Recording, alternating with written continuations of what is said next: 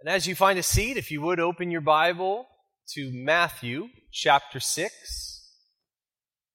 Matthew chapter 6, we have been in a series, and we will return to it, on the book of Genesis.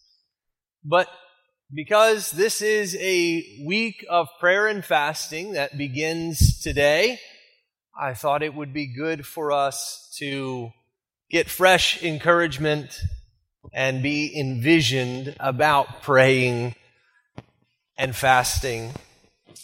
It's a week that we set aside each year. We seek to align ourselves to the Lord, express our dependence upon Him. Just allow us in a church community to cry out to the Lord together. And so this already, we had a pre-service prayer. I know we're going to meet on Wednesday. Some of you may choose to meet with others or just pray in private. God uses these times. And I just want us to anticipate how God wants to use this in our lives and then in our church as we anticipate, Lord, what do you want to do into the days ahead? So this morning we're going to look at what is commonly known as the Lord's Prayer from Matthew chapter 6, verses 9 through 13. I'm sure many of you have seen the online platform Master Courses. It's been around for a number of years. It's various video classes, and these videos and the different subjects are taught by experts. So if you want to learn how to shoot a basketball, there is a master class taught by Steph Curry on how to shoot a basketball. If you want to learn how to be a comedian, there's a master class by Steve Martin on how to be a comedian. If you want to learn how to run a company, you can watch Howard Schultz from Starbucks talk about running a company. If you want to learn how to cook, there's a master class by Gordon Ramsay on cooking. And if you want to learn about political leadership, there is a class by George W. Bush on political leadership. Well, Jesus' Sermon on the Mount exceeds any master class because he's no mere field expert. He is the master himself.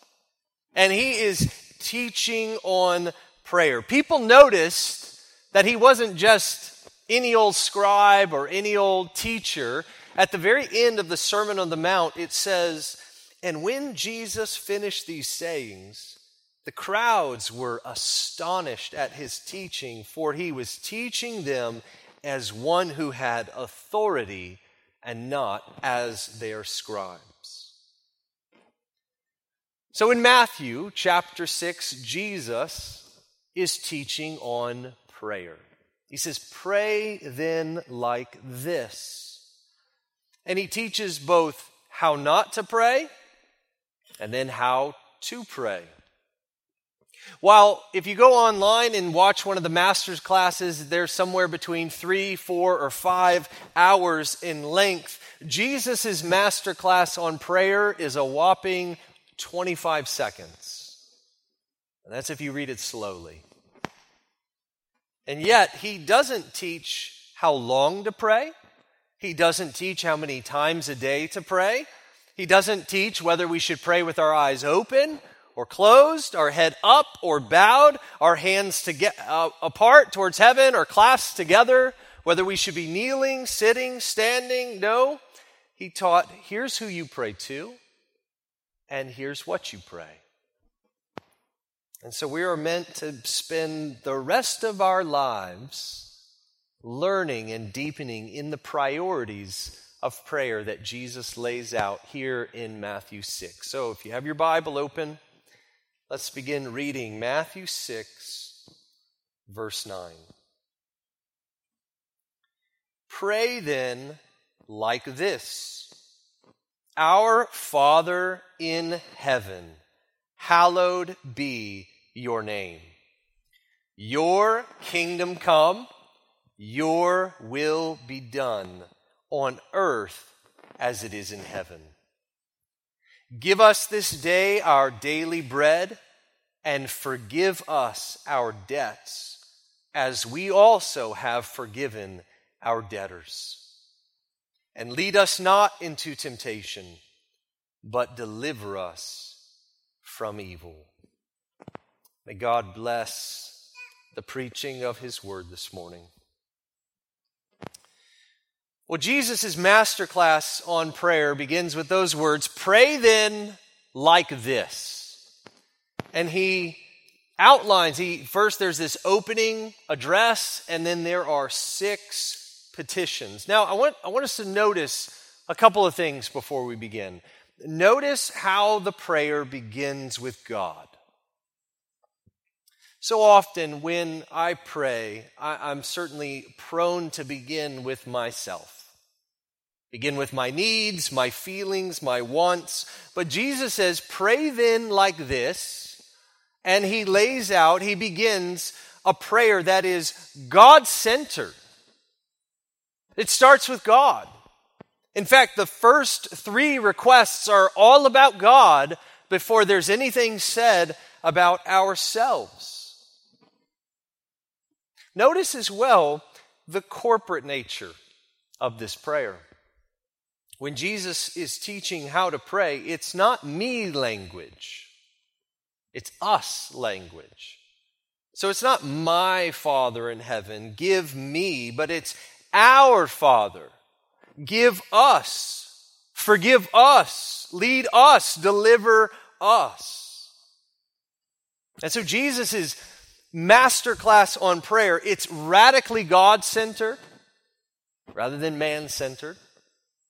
And it is emphatically corporate rather than individual.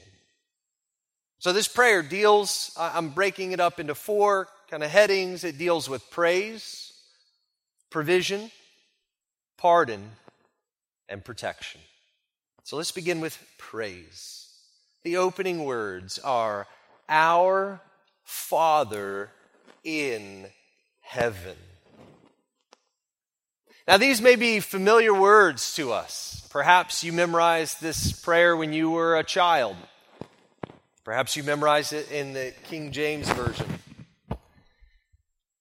These opening words convey so much. They would have surprised a Jew who was hearing Jesus, because in the Old Testament, God is not often referred to as Father.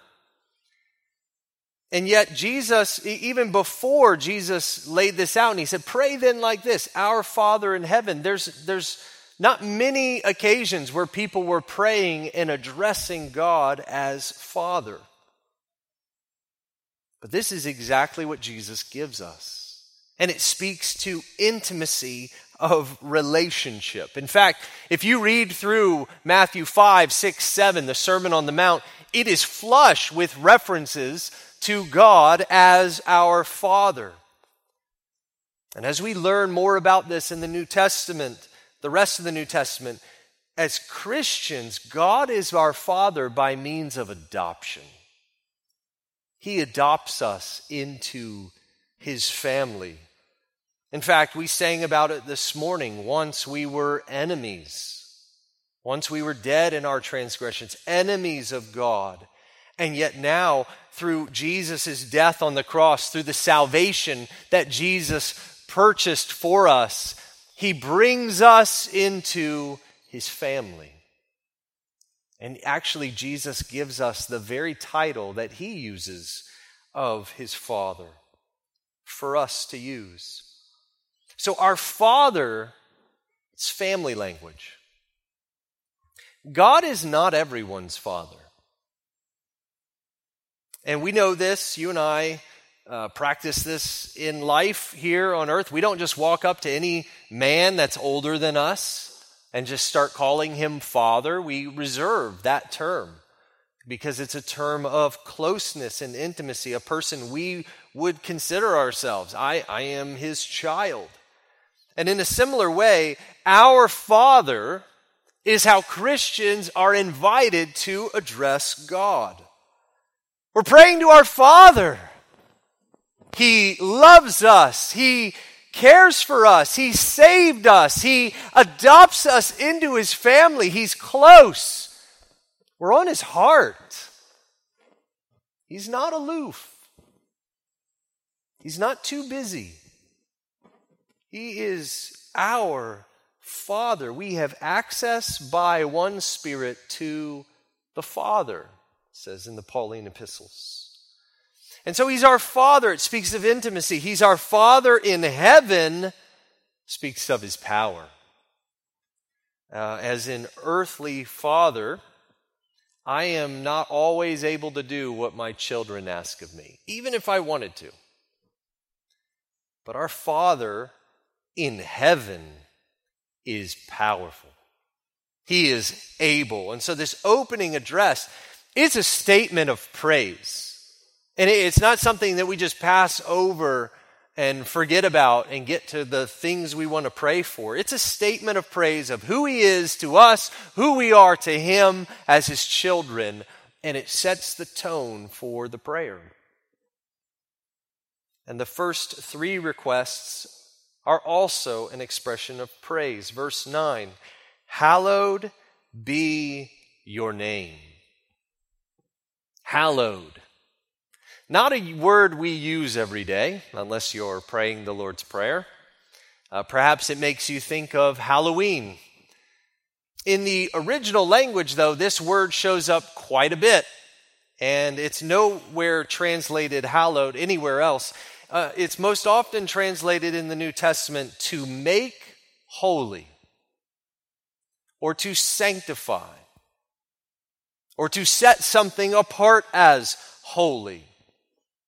And so it speaks of something no longer being common, mundane, treated as normal, but something that is treated special, something that is dedicated to God. It's set apart for God. It's holy. And so this prayer teaches us to ask that God's name, that is his reputation, how he's known, would be treated with the highest degree of honor possible. That our God, our Father, would be reverenced in awe and joy and fear rather than ignored or belittled. Now, some might wonder, there's actually a lot of points where I wonder about things as I pray this. Some might wonder, wait a second, isn't God's name already set apart as holy? And the answer is yes, it is. Whether we pray this prayer or not, God's name is set apart as holy. God is in a class by himself. But Jesus here doesn't just teach us to merely pray and say, Lord, we thank you that your name is holy. He teaches us to pray that it would be. In this prayer, you see, we realize not everyone treats God's name in this way. Not everyone reveres and honors and has this special dedication to him. And so Jesus, in giving us this prayer, he actually, it starts with us. You and I pray this. Hallowed be your name. It starts with us. Is that what I really want? Do I want God's name to be, in his reputation, to be held in honor? Do I want to live before God in grateful joy because hallowed be your name is asking for that? And is this what I want most for others? That they would know God, revere God. It's a request that puts God at the center. And it's a petition of praise. The second petition, so hallowed be your name. The second petition, your kingdom come. Your kingdom come. God, our Father, is a king. And his kingdom is his ruling and reigning presence. I remember spending some time overseas and seeing billboards of the president, the ruler, statues. And it's like as long as you're seeing those, you know whose kingdom you're in. And that has, we now use flags. When you see the American flag, you know you're in America. Well, God's kingdom, it's his ruling and reigning presence. And as we get further into the Bible, we realize it's not a physical kingdom in a physical place, but it's him taking up residence as king in our hearts and lives. And as with the hallowing of his name, so with this one, God's kingdom can be rejected. We can reject God as king anytime we're like, you know what, I don't want to obey. I don't want him for him to be the truth in this matter. I don't want to love other people. We can reject him in those kind of outright ways. We can also reject his kingdom just by simply seeking to live for our kingdom, our own agenda, our little rival kingdoms. Timothy Keller puts it this way. He says, this, your kingdom come, is a lordship petition. It is asking God to extend his royal power over every part of our lives, emotions, desires, thoughts, and commitments. We are asking God to so fully rule us that we want to obey him with all our hearts and with joy. So in this master class on prayer, Jesus is leading us to pray and to reflect on, what do you and I really want? Do we really desire God to rule and reign over us? Do we really desire him to rule and reign over everyone else? Because to pray this is to invite the Lord, start with me.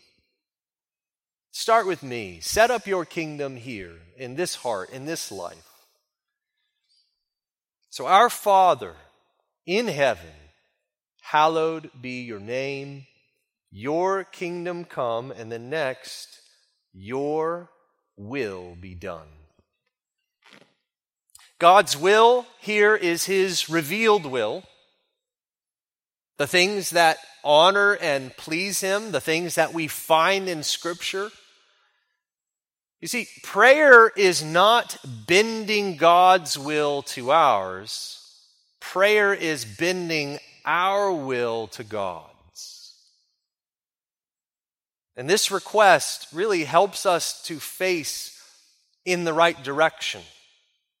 And what I mean by that is most people, and I put myself in the most people's default starting point with prayer is to ask God what we want. I want this. Well, have you thought about praying for that?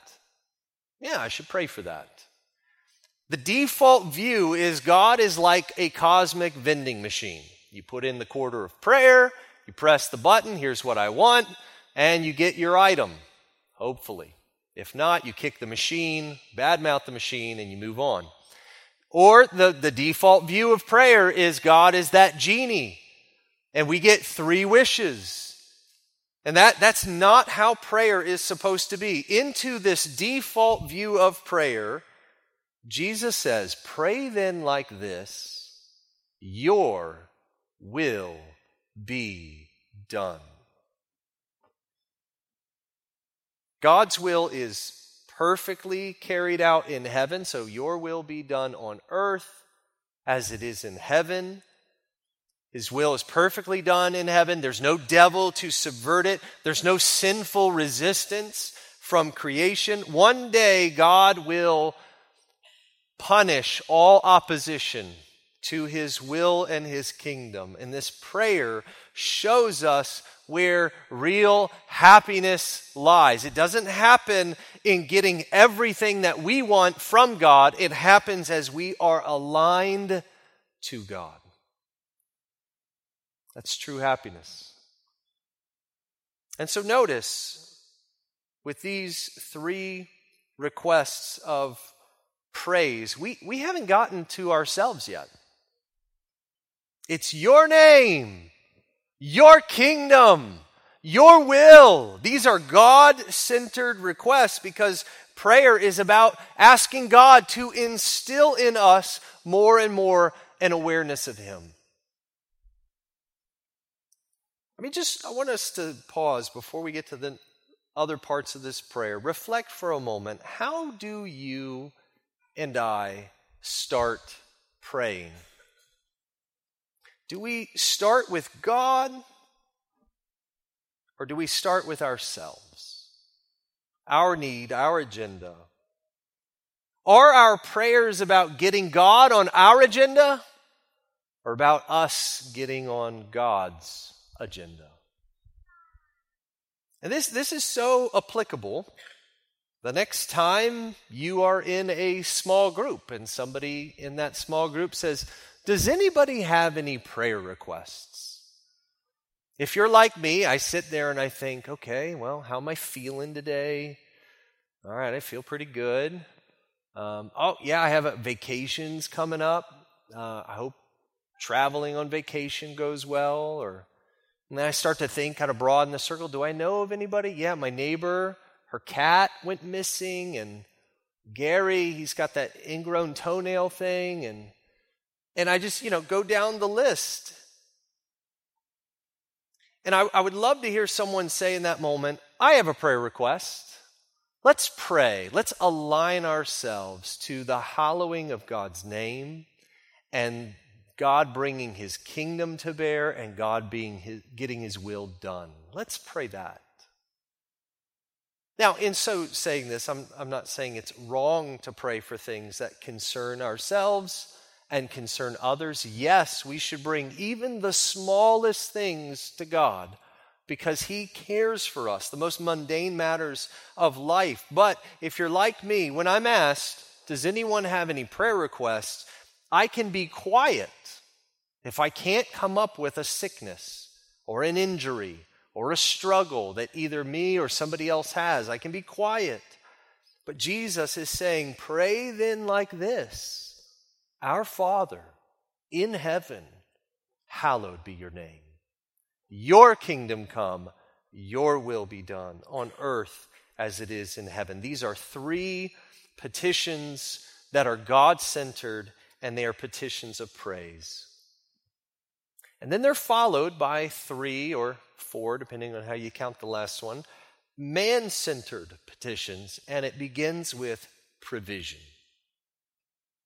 Provision. Give us this day our daily bread. And in this request, we're admitting to God our need. We are expressing reliance upon God to meet our most basic of needs. In Jesus' day, bread was the most common food. So bread, it speaks to necessities, not luxuries. I don't know if you're like me in this. I find this request difficult to pray. And it's not because I'm gluten-free.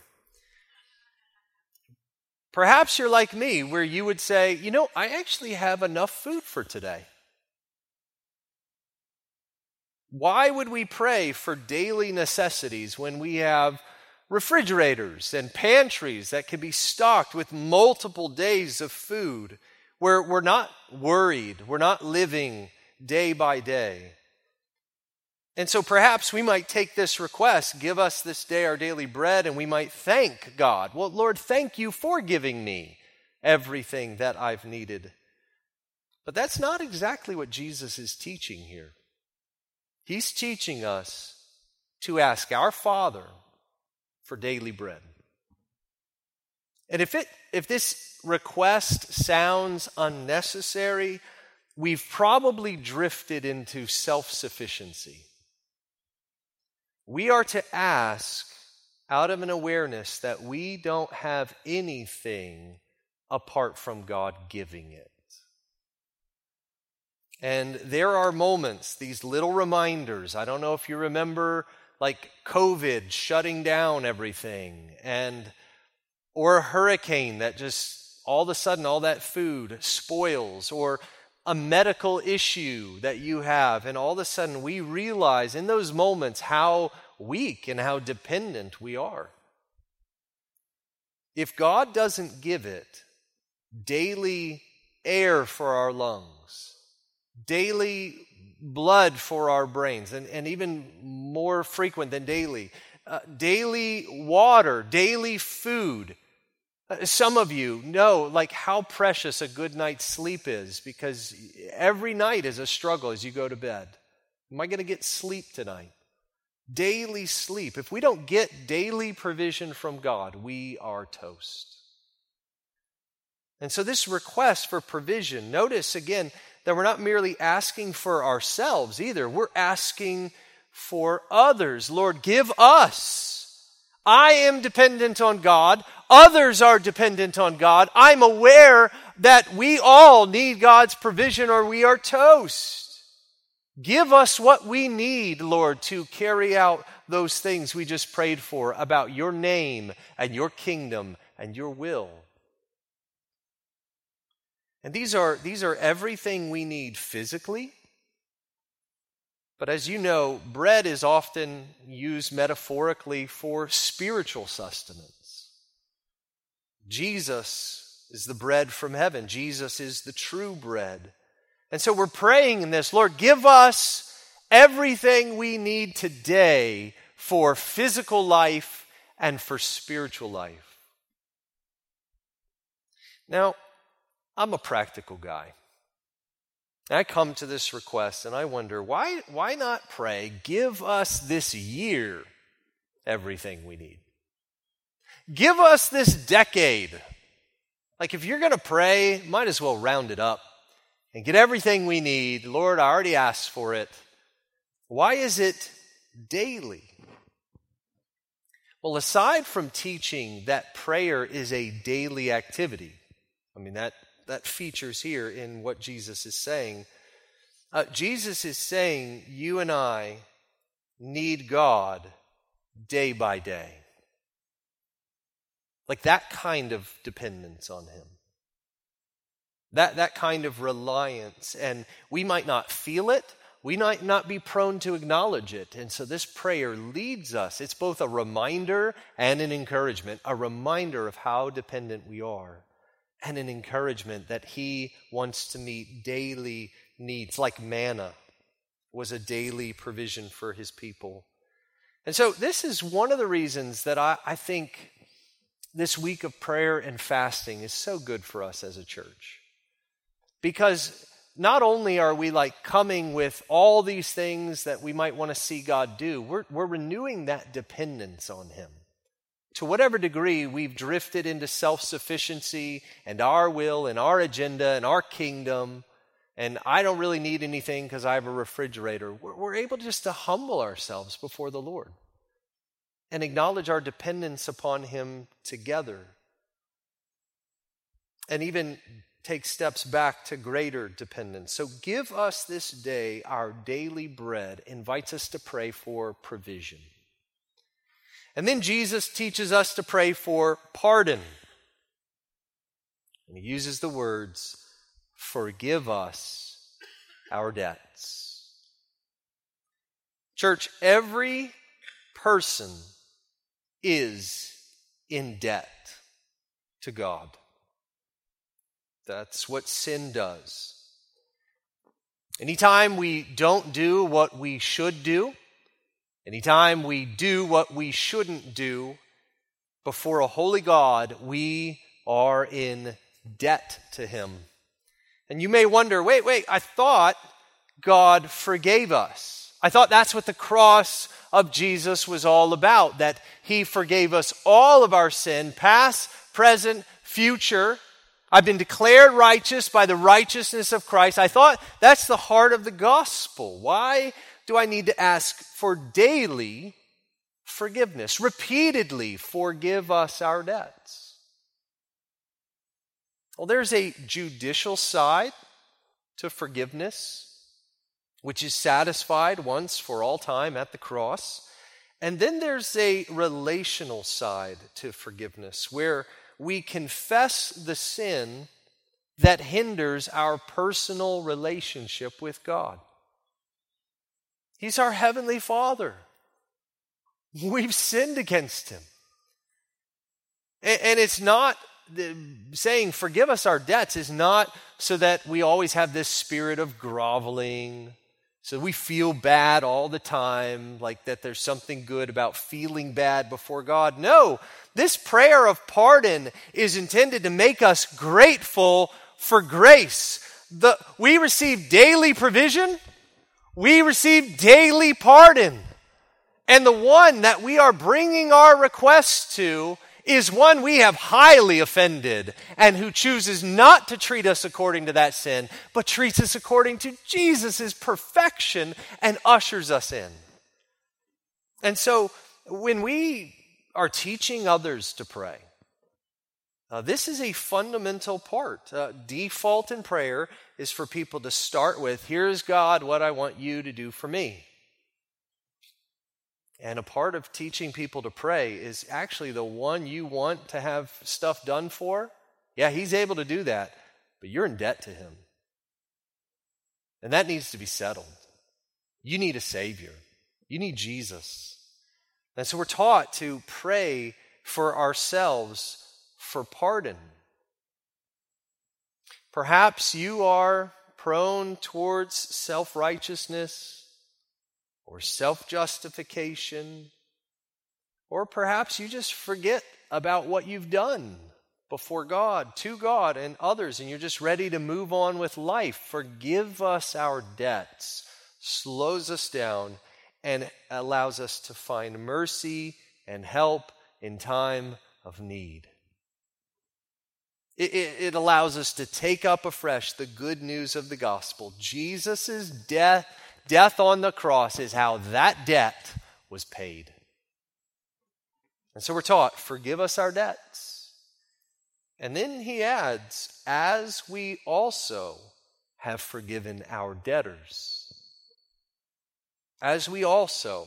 Here, how we relate to others' sin against us is connected in our relationship to God. If we do not forgive others their debts, we are literally asking God in this prayer not to forgive us. Whoa. Mr. Sinclair Ferguson explains, he says, we do not receive forgiveness because we forgive others, but because we cast ourselves on the mercy of God. Yet, we cannot receive forgiveness without forgiving others. The man who mouths the words, forgive us our debts, but will not forgive others their debts, has not begun to understand the weight of his own sin. So the Lord's Prayer, it teaches us to examine ourselves and our posture towards others who have sinned against us, others who are difficult, and to rehearse the good news of the gospel and apply that good news to the most messy relationships in life, to the offenses and the sins we face. So, this is a masterclass on prayer by Jesus. He teaches that prayer is for praise, it's for provision, we're praying for pardon, and then finally, protection. And we see this in the words, lead us not into temptation. So the previous verse tells us we have debts. And this request tells us we have dangers. We are regularly in danger from sin and Satan, believer and unbeliever. And Jesus taught us to ask our Father to protect us. Now, we're not taught to pray this because God plans to lead us into temptation. And unless you pull this ripcord, you're going to end up there. No, we're tempted by our own sin and sinful desires. We're tempted by Satan. One of Satan's names is the tempter. Because we are weak and spiritually vulnerable, we are to ask our Father to protect us. And this is great news because it means He's not only able to forgive us when we give way to sin, He's also able to help us before that sin occurs, even as we would find ourselves in tempting situations. So he's able and eager to help us recognize what's tempting, and he's able to help us flee from those temptations. One of the times in our home where I find myself most tempted in my attitude toward the various family members is when I am tired. I'm tired. It's almost like, I give myself a pass. I can say what I think. I can act however I want. I'm tired. And so I get to, give myself a pass. But the Lord has helped me to see that as a tempting situation, and in advance for me to ask the Lord for his help. Often when I'm tired, I'm like, okay, Lord, this is one of those moments where I might give way, and I pray you would help me. Lead me not into temptation.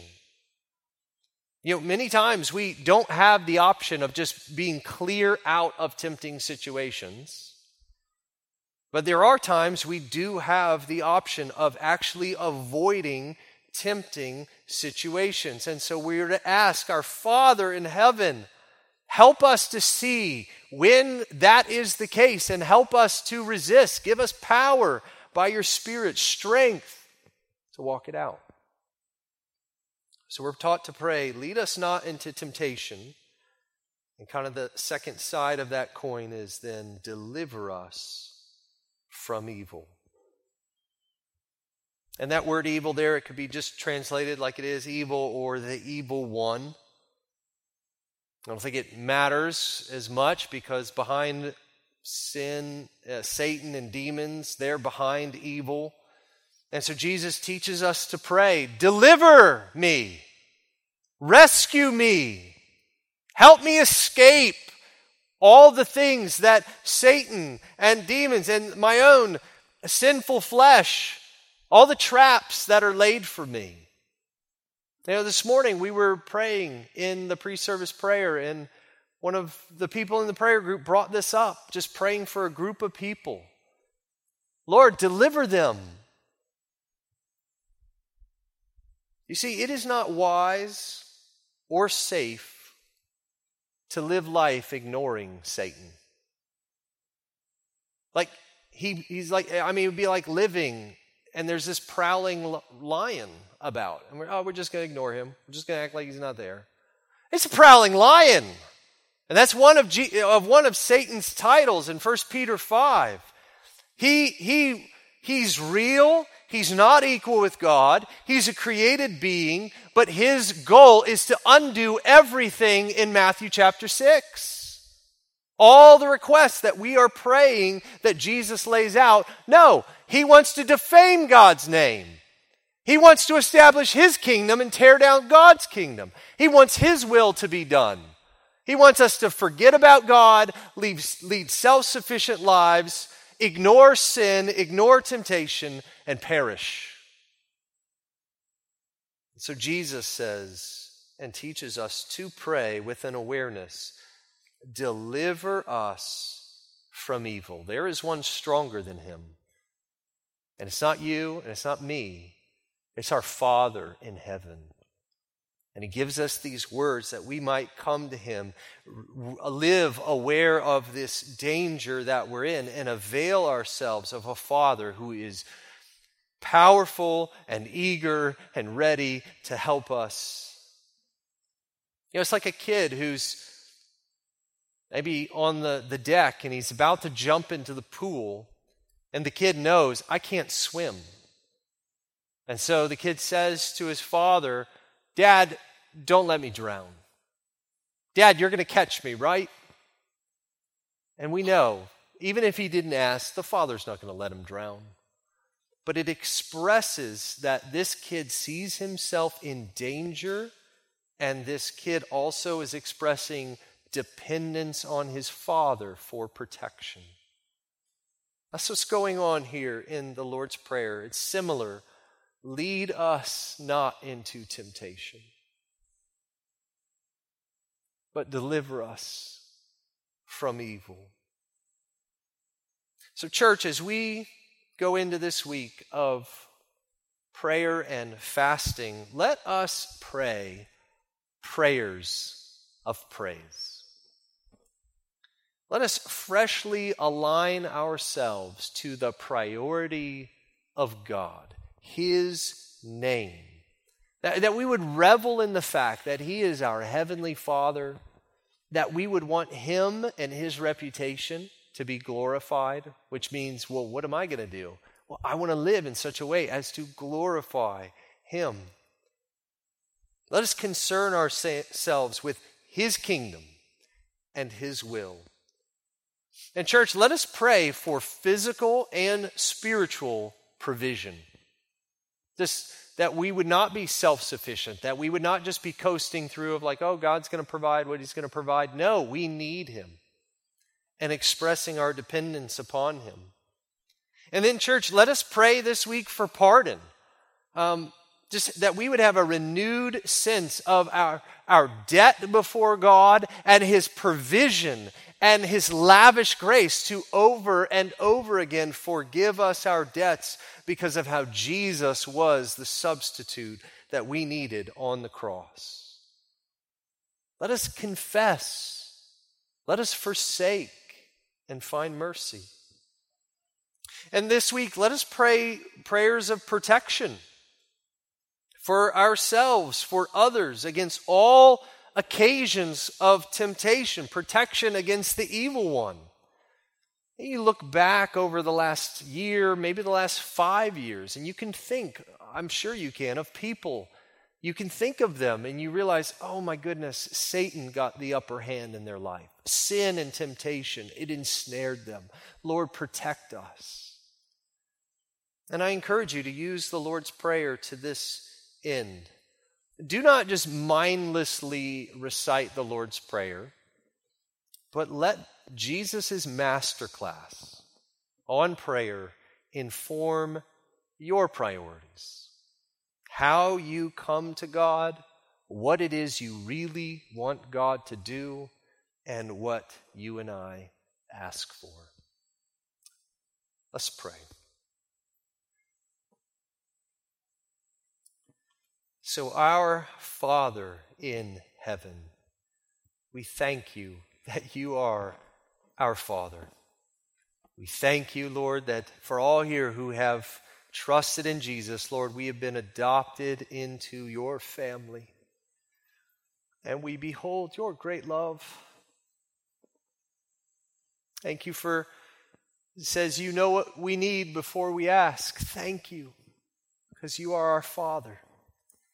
And we do pray, Lord, for the holiness of your name, that it would be set apart, Lord, that the way we live and think and speak and act and desire, Lord, we want the reverence of God, joy in God, honoring you, Lord. Everything that we can do and others can do, Lord, we want it to see the extension of God's name, God's awareness in the world. The lifting up of our great God. We know, Lord, that there is conduct that belittles you, that's a sham, that puts your name in disrepute, Lord. We don't want to live that way. We want the honoring, the hallowing of your name. And we do pray, Lord, for you as King over all to bring about your kingdom, Lord. Rule and reign over us and over every aspect of us. And Lord, we pray your will would be done, that what you so desire and lay out for us in your word, Lord, that you give us to say, this is your will, Lord, that it would be done in us, done in others. And we just afresh, Lord, bend ourselves and our will to yours. Lord, we express our dependence upon you for provision. Give us this day our daily food, the blood, the breath, the water, the spiritual sustenance that we need. Lord, the faith that we were singing about earlier today, Lord. Even a mustard seed. Give us, Lord, this day our daily bread, everything we need. We are so dependent upon you. Lord, and forgive us Forgive us our debts. Our sins are many, but your mercy is more. We thank you. Thank you for Christ, Lord. And I pray that you would help us to become more aware of ways that we've sinned so that we might bring those to you, confess those, that they wouldn't hinder a relationship with you. Lord, and I pray you would help us to forgive others. Oh, Lord, forgive us our debts just like we forgive others. Help us, Lord, in the areas of bitterness, unforgiveness, grudges. Lord, you've been so generous, so free to forgive us. Help us to extend that same grace to others. And we do pray, Lord, you would lead us not into temptation. Help us to see it a mile away and to go the other direction, Lord. All different forms of temptation, Lord. Physical and sexual and pride. Lord, indifference to you, self-sufficiency, giving way to fear, giving way to this low-grade complaining, little lies that are not little lies. Lord, help us. Help us, Lord, not to be led into temptation, but deliver us from evil. Lord, we need more awareness of Satan and of his schemes, and I pray you would rescue us daily from what he is plotting for our downfall. Lord, we are weak, but you are strong. Protect us. Don't let us drown. Bring us all the way home to glory. We thank you, our Father in heaven, and all of this to the glory of your great name. It's in Christ we ask. Amen.